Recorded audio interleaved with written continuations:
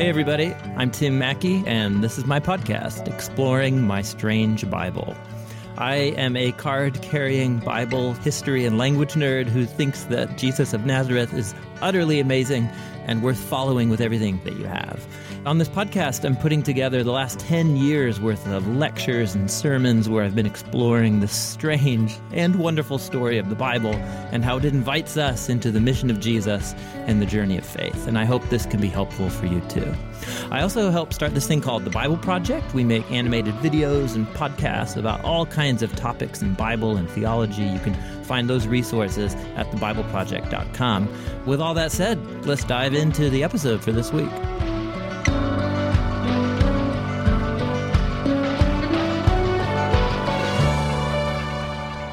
All right, well, this is episode 2 of a 4-part series we're doing on the podcast. These were 4 teachings that I did a number of years ago, exploring the book of Psalms, and particularly learning how to adopt the ancient poems and prayers in the book of Psalms as like a grammar book, teaching me the language of prayer and biblical faith. The book of Psalms contain a wide diversity of people and their different emotional journeys and experiences as they go through life. And they teach us what it means to talk to God, not just when things are good, but in the whole variety from good to horrible seasons and experiences that we have in life. This teaching is based on Psalm 22, and we're reflecting on the poet's experience of extreme suffering and pain, and what it means to hold on to the conviction that God is good and has redemptive purposes for the whole world, including me, and what it means to believe that when life is absolutely horrible, especially when the sin and moral compromise of other people overflows into my life and brings hardship into my story. And how do you talk to God in the midst of that? Psalm 22 gives a remarkable expression of both eventually trust, but not at first. What this poem does is teach us the language of lament and protest. Biblical poets were not content to just say, like, well, you know, God's good and sure things are bad, but I'm sure it'll all work out. No, the Psalms teach us that protesting to God about the horrors that take place in our world is a crucially important habit that we need to adopt. It's a habit that Jesus adopted. He prayed the words of this poem when he was dying on the cross. That should tell us something of the importance of these lament poems for Jesus, and for me too, if I'm going to be one of his followers. So there you go. We're going to explore Psalm 22. It's very powerful. So much going on here. Let's dive in.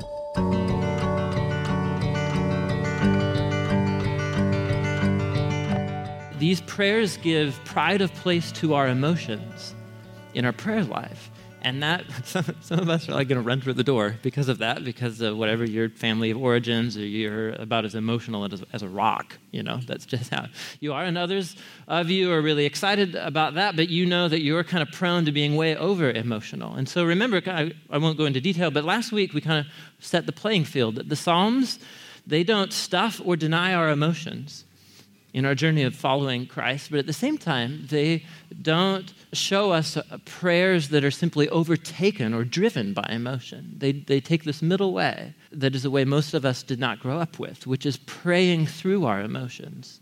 It's about an intentional, thoughtful, reflective, discovering the sources of what we're feeling and reminding ourselves of God's character and who we are, and just pouring out the whole mess in God's presence. And so tonight, we're exploring Psalm 22, and we're exploring what it means to pray through our pain and our grief and our suffering. If you have been a Christian for very long, you almost certainly have had to face the contradiction, what I call it, the great contradiction, what I think is one of the most kind of formidable challenges to belief in God and belief in Jesus. And it's both a theology issue, but it's also a very personal issue. And that contradiction is this, and we're going to explore how David prays through it tonight, through Psalm 22. The contradiction is that we say we believe, and we gather weekly, and we gather in homes and one-on-one, and in terms of our own beliefs and convictions, if you're a Christian, we believe that God is good, that he's real and that he's present, and that his will and purposes for our world are to heal and to save, and that he loves the world and everyone in it. We hold that belief. And we hold it not just because we think it's a nice thing to believe. We hold it because we can point to examples of God's actions in history where he demonstrated his goodness and his care.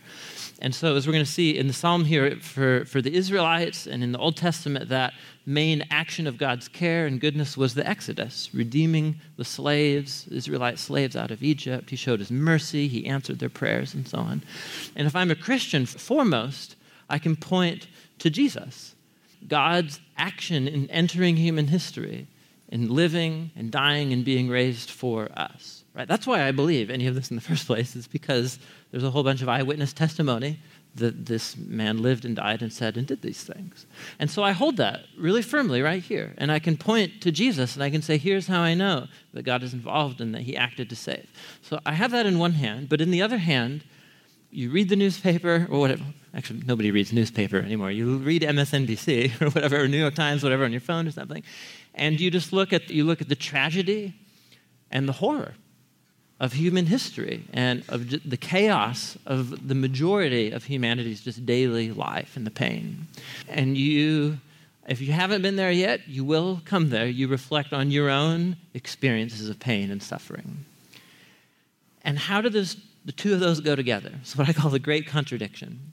And for many people, when hardship and tragedy strikes their lives, they either don't know how to hold on to this belief in God's goodness, or they begin to question it, they let it go altogether, or they alter their view of God, and he's God's some absentee, distant landlord or whatever, because where was God in my pain and in my suffering? And if you haven't felt this contradiction yet in your own journey of being a Christian, just give it some time. Give it some time. You'll eventually be there. Because this isn't just a theology problem. This is part of the human experience in living in a broken world. And so the good news is that the book of Psalms doesn't try and solve this intellectually for us. In fact, the Bible, for the most part, doesn't actually tell us about why or how evil entered into the world. What the Bible is trying to tell us is what God is doing about the problem of evil and suffering in human history. And the Psalms are not trying to give us a theology answer. What the Psalms are giving us language for how do you pray through that contradiction?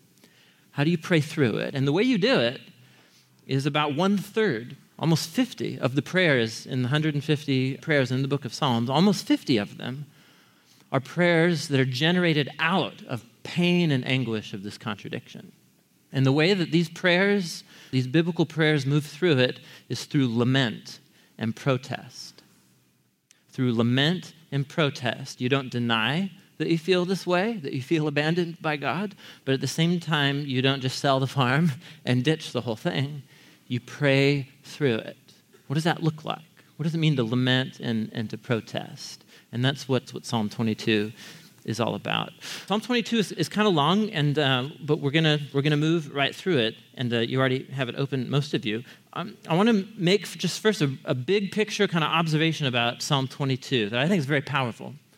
About what does it mean to lament and protest as a way of praying through our tragedies and our pain and our grief. What does that even mean in the first place? And then we're gonna move through.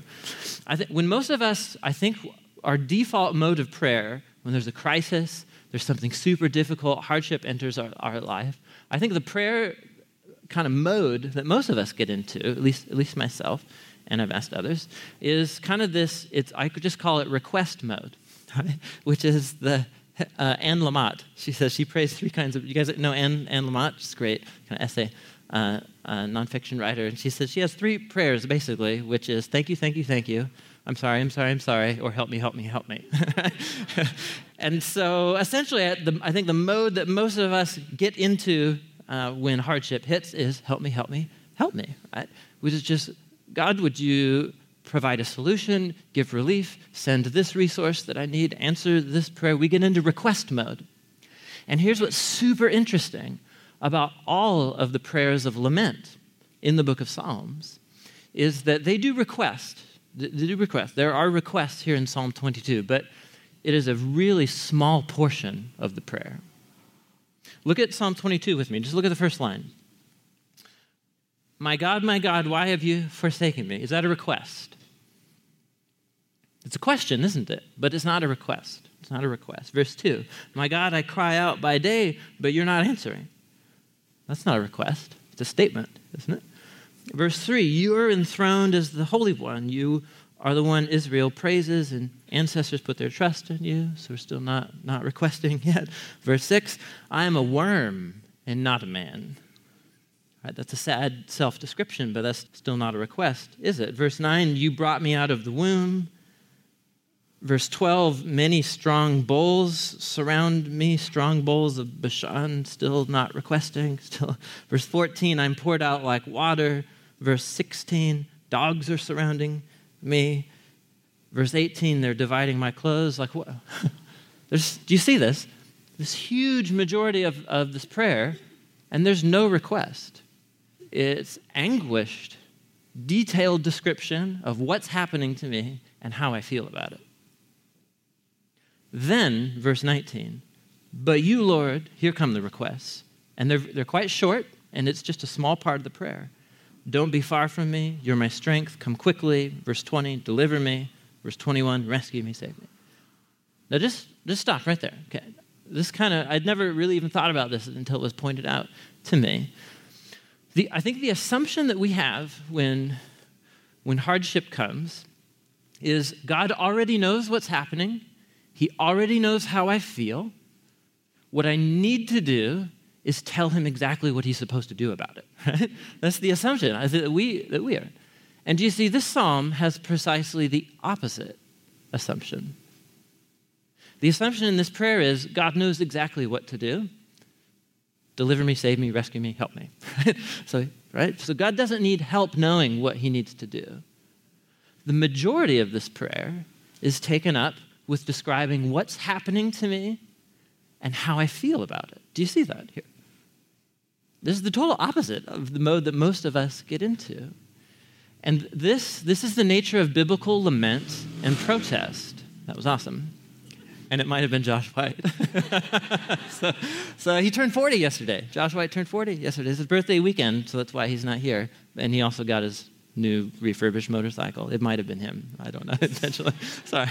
Anyhow.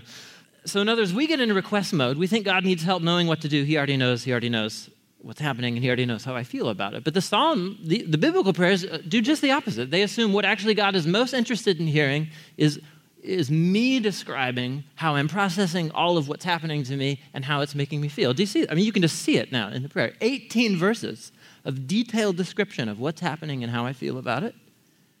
3 short verses of request. And so I just want to camp out here for a few more moments because I think this gives us an insight that we don't actually know how to lament very well. We don't know how to pray very well in times of suffering and of hardship. These psalms are here to teach us how to do that. And they do it primarily through lament and protest. Now, when I say the word protest, a whole bunch of kind of ideas come into our heads that I don't think are helpful for us. We think of protests, and we think of, there's one every weekend somewhere in downtown Portland for different causes or whatever. We think maybe of anger or whatever, and anger may or may not play a part in it, but protest is a different category here in these prayers in the book of Psalms. And the best thing I can do is really just show you a kind of a contemporary example of it. That's both, I'm using it because it's a really good example of lament and protest. 2, it's funny, which is important because this is a really heavy topic and the rest of the message is, don't really have very many jokes because it's about suffering and anguish. How many of you have heard of the letter to Continental Airlines from the passenger in seat 29E? Anybody? The letter from seat 29E. I'm really curious. Oh, awesome. All right, good. So it was viral on the interweb, but it was about 5 or 6 years ago or whatever. The letter from seat 29E is an actual passenger complaint sent in from, it was a flight from Sweden to Houston International from the person in seat 29E. Dear Continental Airlines, this is amazing. Amazing. I'm disgusted as I write this note to you about the miserable experience I'm having sitting in seat 29E on one of your aircrafts. As you may know, this seat is situated directly across from the lavatory, so close that I can reach out my left arm and touch the door. All of my senses are being tortured simultaneously. It's difficult to say what the worst part of sitting in 29E really is, ? Your spelling's not great, by the way. So, is it the stench of the sanitation fluid that is blown all over my body every 60 seconds when the door opens? Is it the whoosh of the constant flushing, or is it the passengers, and note my edit here, bottoms. So you can guess what he put in there. The passengers' bottoms that seem to fit into my personal space like a pornographic jigsaw puzzle. This gets better. It's brilliant. I constructed a stink shield by shoving one end of a blanket into the overhead compartment, while effective in blocking at least some of the smell and offering a bit of privacy. The bottom on my body factor has increased, as without my evil glare, passengers feel free to lean up against what they think must be some kind of blanketed wall. The next bottom that touches my shoulder will be the last. No, it gets better. I'm picturing a boardroom full of executives giving props to the young, promising engineer that figured out how to squeeze an additional row of seats onto this plane by putting them next to the lavatory, as illustrated here. I would like to flush his head in the toilet that I am close enough to touch and taste from my seat. It gets better. Putting a seat here was a very bad idea. I just heard a man groan in there. And then I had to delete entirely what follows next. Depiction of man's bottom in my face. Worse yet, I paid over $400 for the honor of sitting in this seat. Okay, now he brings it home here. Does your company give refunds? I would like to go back where I came from and start over. Seat 29E could only be worse if it was located inside the bathroom. I wonder if my clothing will retain the sanitizing odor. What about my hair? I feel like I'm bathing in a toilet bowl of blue liquid, and there is no man in the little boat to save me. I'm filled with a deep hatred for your plane designer and a general dis-ease that may last for hours. We are finally descending. Soon I will be able to tear down the stink shield, but the scars will remain. I suggest you initiate immediate removal of this seat from all of your crafts. Just remove it. And leave the smoldering brown hole empty. A good place for sturdy, non-absorbing luggage, maybe, but not for human cargo. You know what I mean? You haven't lived until you've read the letter from seat 29E, right? Now, this is brilliant in so many ways. And you might, what on earth does this have to do with Psalm 22? It actually is remarkably similar to Psalm 22 in the structure. Did you see it right there? Every line of that was aimed at making a request, right? The whole thing. What's the request? He actually only said it in one line at the end. Just remove it. Right? Just remove the seat. But the entire letter is aimed at getting a response. Do you see this here? In other words, he could have just said, request, remove it, remove it, remove it. That wouldn't be nearly as effective or funny, right? But once you see he feels like he's drowning in the toilet and there's no little lifeboat to save him or something, it's this really quite vivid metaphor, right?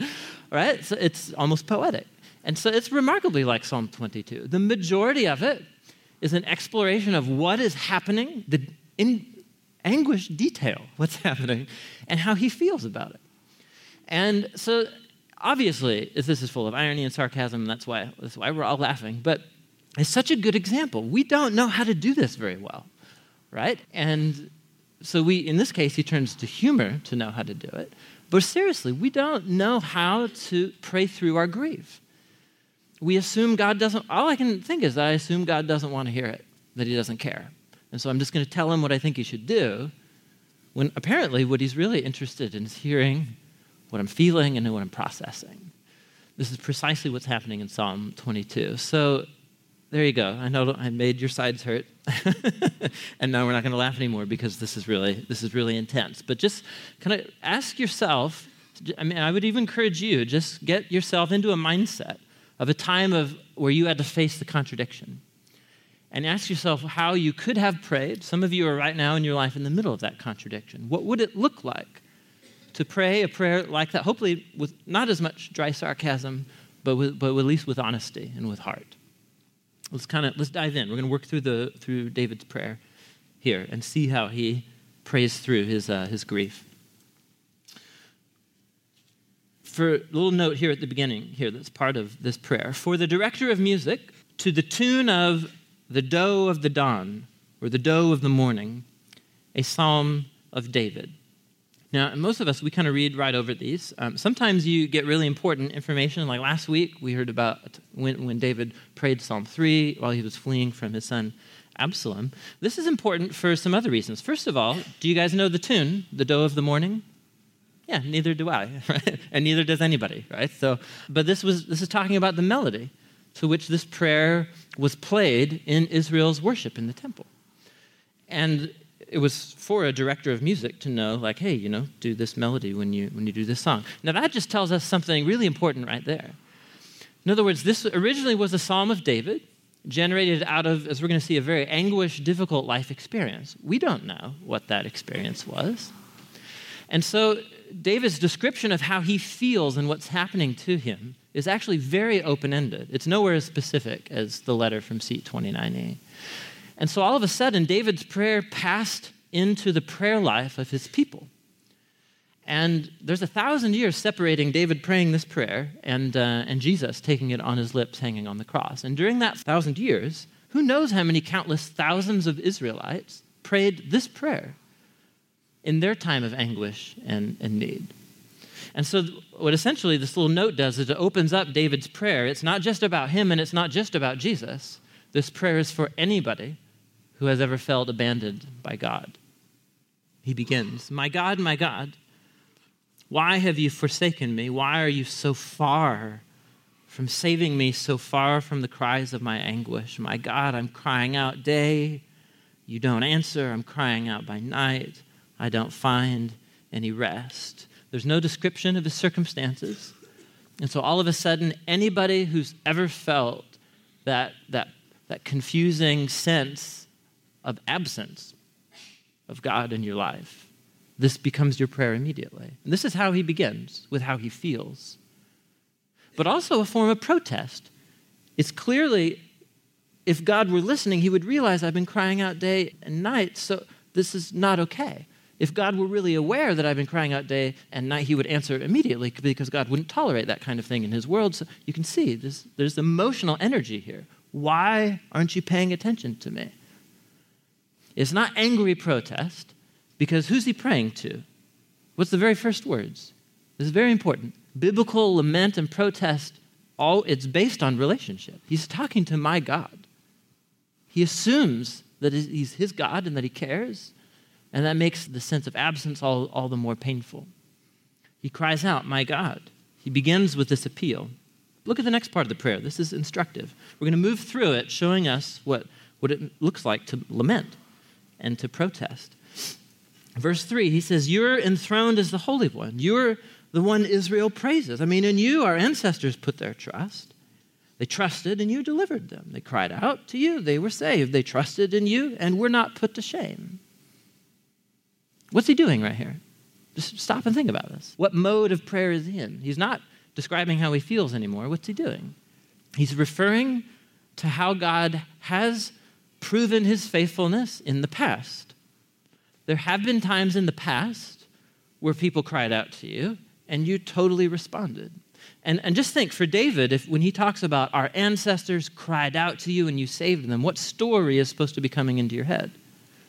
This is like the main foundation story of the Old Testament, of Israel's salvation. This is the story of the Exodus. They were in slavery, oppressed. They cried out to Yahweh. He sent them a deliverer, saved them out of Egypt. in the midst of it's like these contradictions, these feelings. He's saying, I don't feel like you're present. I don't see you anywhere to be found, but I know that you have responded in the past. And so this is a way of, he's not doing self-talk here. He's reminding God that God has been faithful in the past. Why aren't you doing that same kind of thing right now? That's a legitimate question. It is. You're not alone in asking that question. And apparently God invites us to remind him of his past salvation when we feel the lack of that presence and salvation in our own lives. Let's keep going. He says, but I'm a worm. I'm not a man. He feels less than human, isolated. He says, I'm scorned by everyone, despised by people. All who see me mock me. They hurl insults, shaking their heads. They say, he trusts in the Lord. Let the Lord rescue him. Let the Lord deliver him, since he delights in him. And so he takes a deep dive down here into his isolation. I mean, really quite a deep dive. We get into the think, like, of course, God already knows I feel like this. No, dude, like, verbalize it. Articulate it. He's feeling deeply isolated. Those of you who have been in periods, this often happens in situations of sickness or in death. You lose a loved one, and even your best friends have a difficult time knowing how to talk to you. You guys know this experience or have had this, right? When you're in the presence of someone who's experienced grief and tragedy, even if you want to talk with them, you don't know how. Tragedy is a very isolating experience, even from people that care about you, much less people, in this case, that are persecuting him and so on. And so he just prays right through it. He just pours it all out before God. He doesn't stuff it. He doesn't let him take it over. Let it take it over him. He prays right through it. And then he instantly moves even deeper. Verse 9, he says, you're the one who brought me out of the womb. You made me trust in you. Even at my mother's breast, from birth I was cast on you. From my mother's womb, you have been my God. Don't be far from me. Trouble is near. There's no one here to help me. These are some of the most unique descriptions of God, actually in the whole Bible. God is depicted as a midwife right here. Do you see that? You brought me out of the womb, laid me at my mother's breast. So he knows that God's the author of his life. He knows that God's responsible for existence. He knows that God is so close to him and has been since his first breath. And he depicts God as this midwife, this strong maternal presence that's always been with him. I know you care about me. Where are you? Where are you? That's as gut-wrenching as the letter from Seat 29E is. It's funny, isn't it? This is deeply personal. And again, I'm commenting along the way, but I think some of us, we're like, this is uncomfortable for us. We're like, I don't want to talk to God like this. But there you go. Apparently, it could be one of the most healthy things for your relationship with your Creator, is to just really articulate your grief and your emotions and your feelings. Let's keep going. Many bulls surround me. Strong bulls of Bashan encircle me. Roaring lions that tear against their prey open their mouths wide against me. He didn't just go on a jungle safari. Okay, that's not what just happened. So this is a very common metaphor in the Psalms in particular and in other biblical poetry to describe either circumstances that are very hostile or dangerous for you, or people who are your opponents or enemies or whatever, to describe them in terms of vicious animals. So it seems kind of strange to us, but this is super common in their culture and time. So these bulls and lions, these are the most uncontrollable creatures that humans can think of. His circumstances seem completely out of control, which is what he goes on to say, verse 14. Through these metaphors, he says, it's like I'm poured out like water. All my bones are out of joint. It's like I'm falling apart. No coherence and cohesion in my mind or heart. My heart's turned to wax. It's melted within me, an image of fear. My mouth is dried up like a potsherd. My tongue sticks to the roof of my mouth. You lay me in the dust of death. It's like this image of him actually being forced down into the dirt. He has no vitality, no vigor. He's laying in the dirt, no energy. He's dry, no vigor no vitality. Dogs surround me. Dogs are scavengers in their culture and time. Not too many people had pet dogs back then. They're wild packs that scavenge. And so here is this dead man lying in the desert. Dogs surround me. A pack of villains encircles me. They pierce my hands and my feet. Or some of your translations have they hack off or they chop at my hands and my feet. I can count all my bones. People stare and gloat at me. They divide my clothes among them. They cast lots for my garment. So he's in this place of isolation and pain and grief. He feels like he's dying. He can't hold it together. And what do people around him do? They close in to take advantage of him, right? They're gambling for his possessions and so on. He feels completely isolated and alone. That is so intense. That's so intense. It's only now that he moves into request mode. And quite briefly, he just says, "You, Lord, don't be far. You are my strength. Come quickly to help me. Deliver me from the sword, my precious life from the power of the dogs. Rescue me from the mouth of the lion. Save me from the horns of the wild oxen." And that's it. That's his request. He assumes that it's much more important to God and to himself that he really articulate what's happening to him and his grief and his pain. This is so instructive for us. I don't know how to do this very well, and I'm a child of our culture, just like all of you are. I'm guessing most of you don't know how to do this very well. In fact, we might even be kind of scandalized, the raw boldness of talking to God in this way. One of the, I think, the kind of the more brilliant commentators I came across in talking about lament, this lament kind of prayer. It's a scholar, her name's Kathleen O'Connor. I'm just going to read you her words because they're so powerful. She says, prayers of lament name what is wrong, what is out of order in God's world, and what keeps human beings from thriving in all their creative potential. You can just see that. He's protesting that this is happening to him and that this is happening in God's world. Simple acts of lament expose these conditions. It names them. It opens them up to grief and anger and makes them visible for remedy. In its complaint and anger and grief, lamentation protests conditions that prevent human thriving, and this resistance may finally prepare the way for divine healing. In other words, and I'm not a psychologist by any means, but times of hardship and grief, this isn't just like about therapy or something. This is about being human, whole human beings. God's salvation heals the whole of us. When we go through times of stress and tragedy and hardship and loss, stuff happens inside of us that we don't get, right? Things get misaligned and distorted within us that we don't even know how to name. And it seems to me that the biblical culture of prayer and lament, this is God's way of inviting us to process. This isn't therapy. This is just biblical, right?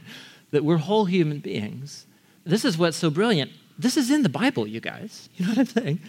So all of a sudden, these human words to God become, through the scriptures, God's words to us about how to speak to God about our suffering. He's inviting us to do this and to name what's wrong, to draw attention to it, and to hold that contradiction together in faith and to say, I don't know how, in this instance, God's goodness and care connects with the suffering and tragedy, but it's really messing me up inside, and I've got to talk about it. I've got to name it. This is biblical lament and biblical protest. It's not angry, wallowing prayer. It's being honest and pouring our hearts out before God. This is very powerful. And what this would look like for you to do, I don't know, right? Because I don't know your story. But this is what Psalm 22 and the 50 other prayers that are like it in the book of Psalms, they invite us to do. Now, something really important happens here. Right after verse 21, there's a whole shift in the prayer. And maybe you noticed it when we read through it. It turns from this lament and request and protest, it turns from that all of a sudden to praise. Look at verse 22. It says all of a sudden, I will declare your name to my people. In the assembly, I will praise you. And they're like, whoa, what? What just happened? So I thought he was in horrible circumstances here. This is very common in these prayers. And normally, most certainly what happened is, we can only speculate. David composed parts of this prayer. These are words that he said to God in his time of grief and anger and confusion and so on, and pain. But at some point, he experienced deliverance. He experienced resolution to this. And so, at least here, essentially, as we're going to see, the scene of what he did was he did what you're supposed to do when your prayers are answered. You go to the assembly at the temple, and you share the story with other people. So he says he goes to the temple, to the assembly, and I'm going to declare your name and praise God. And here's what he's going to say. Imagine David standing in the temple after this whole time has passed. And he says, all you who fear the Lord, praise him. All you descendants of Jacob, honor him, revere him, you descendants of Israel, for he has not despised or scorned the suffering of the afflicted one. He hasn't hidden his face from him. He's listened to his cry for help. And so he again addresses God. Then in the temple he says, from you, God, from you comes the theme of my praise in the great assembly. Before those who fear you, I will fulfill my vows, which usually involved offering an animal of sacrifice to thank God for delivering you. And so normally for those kind of sacrifices, you throw a big party. What an awesome culture. When your prayers are answered, you slaughter like a goat and you have a huge party. And you invite all your friends and you tell the story of God's faithfulness to you. This is a part of lament and prayer in these prayers, is when you find an answer, when there is resolution, when you do discover God's grace and mercy, or there's healing or whatever it is, you don't just internalize that, you throw a party. You turn to God's people and you have a party. And so he says, the poor will eat and be satisfied. Those who seek the Lord will praise him. And may your hearts live forever. I think this is actually like cheers, they're actually at the feast and he's praising and thanking God, bottoms up kind of thing, to celebrate what God has done in his story. So again, we don't do this very well, and I don't think we even have a category for this. How many of us have a practice in our prayer life of moments where we invite other people in our lives to celebrate moments of deliverance and answered prayer and coming through that dark night of the soul? Because actually what that assumes is that you've actually invited other people into your struggle and into your journey of pain and grief and so on. The fact that David, this is very obviously a very personal prayer, but at some point he's invited other people, the assembly, into his story so that they can share in his grief and also share in his joy as well. This is another part of lament as a community of Jesus' followers. It makes me think back a few months ago, Josh Garrels, one of our elders, he spoke on community, on our second pillar here. And it was quite profound what he shared. It's namely, when we do this Discover Door of Hope thing at the first Sunday of every month, and it's a lot of newer people who haven't been around very long, and there's one theme that always comes up. I'm trying to find community. It's hard. I'm trying to meet people. I'm trying to connect, and it's difficult. And especially for Westerners, the way we live and structure our lives, like we're the most isolated individuals on the planet, right, for how we work. But we don't know how to do this very well. And one of the ways, and this is what Josh shared, is to just initiate relationships and invite people into your story, especially into your struggles. This has a way of bringing the threads of our stories together, and all of a sudden you realize, I'm not the only one asking this question. I'm not the only one praying a prayer like Psalm 22. There's lots of other people who are wondering where God is. It's about uniting in those prayers together. David ends the prayer, verse 27. All the ends of the earth will remember and turn to the Lord. All the families of the nations will bow down before him. For dominion belongs to the Lord. He rules over the nations. All the rich of the earth will feast and worship. All who go down to the dust will kneel before him, even those who can't keep themselves alive. And this is the part of Psalm 22 where we're like, okay, that's cool. What does that have to do with anything? At this point in the prayer. Here's what I think was happening. This is really profound. It's as if David, he thinks of his own story, of this tragedy in his life, where he called out to God, And he had to lament and pray through those emotions and those feelings. And at some point, he met the answer to those prayers. And he invited other people in, and he shared in the celebration of God's mercy and grace that he experienced in his life. And it's almost here, like at the end of this prayer, he sees that story of what he went through as just a small little example of the story God is weaving in the whole of his world. As he meets the evil and the suffering and the brokenness of our world with his mercy and salvation in people's lives, it's as if his story reminds him of the big story that God is set on redeeming and rescuing his whole world. And so he ends by saying, this thing that I experience of being able to praise God on the other side of my suffering, he sees that all creation is headed towards this praise on the other side of suffering. And all nations will come and will worship, for he's the king, the rich of the earth, even those who are going to the dust. This is the image of death. Remember earlier he said, I'm in the dust of death. He apparently has the idea that God's commitment and his mercy, his commitment to our world even reaches beyond the power of death. That even death can't thwart God's ultimate purposes to save and to heal his people. And so he ends by saying, posterity will serve him. Future generations will be told about the Lord. They will proclaim his righteousness. They'll declare it to a people yet unborn because he has done it. He envisions like this unending gathering of all generations, all bringing their stories of suffering and pain and how God met them and delivered them. Just going on and on, ad infinitum. And there's Psalm 22. Go back to the first line here. My guess is that the second half of the poem didn't resonate as deeply as the first. And that might be for a number of reasons. Some of us might be sitting in the middle of that contradiction in our lives, and we have no idea how or when God is going to bring his deliverance so that I could even invite friends over and have a party. Some of you have people that you care about deeply who are in the midst of this cry of anguish, and they don't see God's faithfulness at work in their story. They don't see their prayers answered. And so what do you do, right? What do you do if you head to your deathbed never being able to make it to the second half of the psalm? What do you do? And this is where I think the importance of Jesus quoting this psalm as he hangs on the cross, where it becomes so important to us. So there's something very mysterious and crazy going on.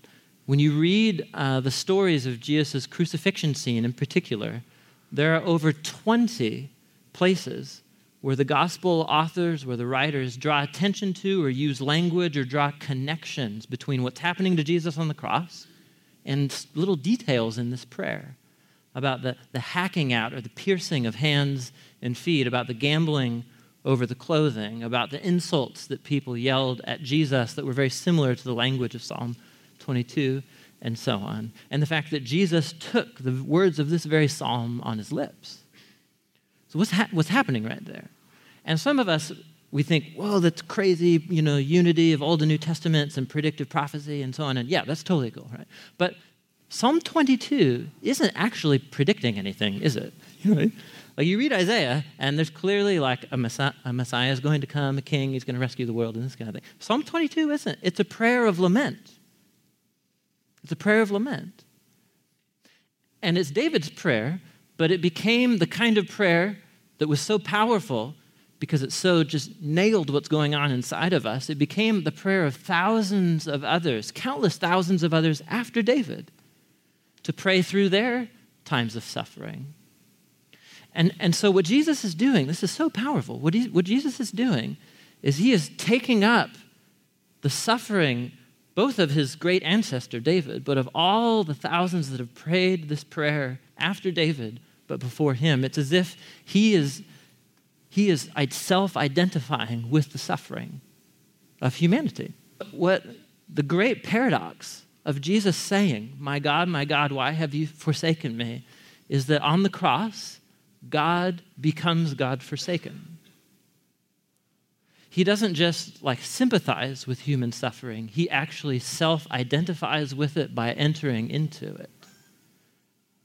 And so what this creates is a space for you and I as Christians to pray the first half of this prayer, because we may never see the deliverance that we pray for this side of Jesus' return and the resurrection and the new creation. We may never see the full answer to those prayers and those anguished prayers that you might even pray more passionately now because of the first half of Psalm 22. But Jesus taking this prayer on his lips all of a sudden gives me an anchor to hold on to, because God did not despise or scorn the suffering of that afflicted one, did he? God did not hide his face, ultimately, from Jesus. Jesus is God entering into our suffering, our anguish, so that he can conquer and heal it by his love. I may never experience the second part of Psalm 22, but Jesus did. And as I make my confession of faith as a follower of Jesus, if I put my trust in him, I just hang on to him for dear life, so that what was true of him in his resurrection may become true of me one day. And I may experience that now, I may experience that later, I may experience that in the new creation, I have no idea. But what's most important in this psalm is it's the journey. This is David's prayer, this was Jesus' prayer, and this is meant to be our prayer too. As we look in faith to the fulfillment of God's promises, and we can point to the life and the death and the resurrection of Jesus as the one who ultimately was delivered out of the suffering and death that you and I are in the thick of. And so, man, this is so heavy. And I'm glad we had a good laugh at the beginning. Just as we gather every Sunday, we have this time, just this block of time, you guys, for quietness, for prayer, for worship, a chance to, whether it's by yourself or with whoever you came with, to come to the table and take the bread and the cup. And in that moment, we're connecting with Jesus with these symbols that speak of the moment that he cried out this prayer, where he identified with me and entered into my suffering with me. And so some of you, it might be your own story where you're in the middle of that pain and grief and wrestling with that contradiction. You might have a loved one or someone you care about who's right there. And so, man, just take advantage of this time. Sit with Psalm 22 in front of you, perhaps, and allow yourself to go there, Allow yourself to pray in a way that you never have before, or that might make you feel a bit uncomfortable, but that God's inviting you to, because he cares. He cares, and he doesn't just care. He has actually done something about it. In Jesus, his life, his death, and resurrection.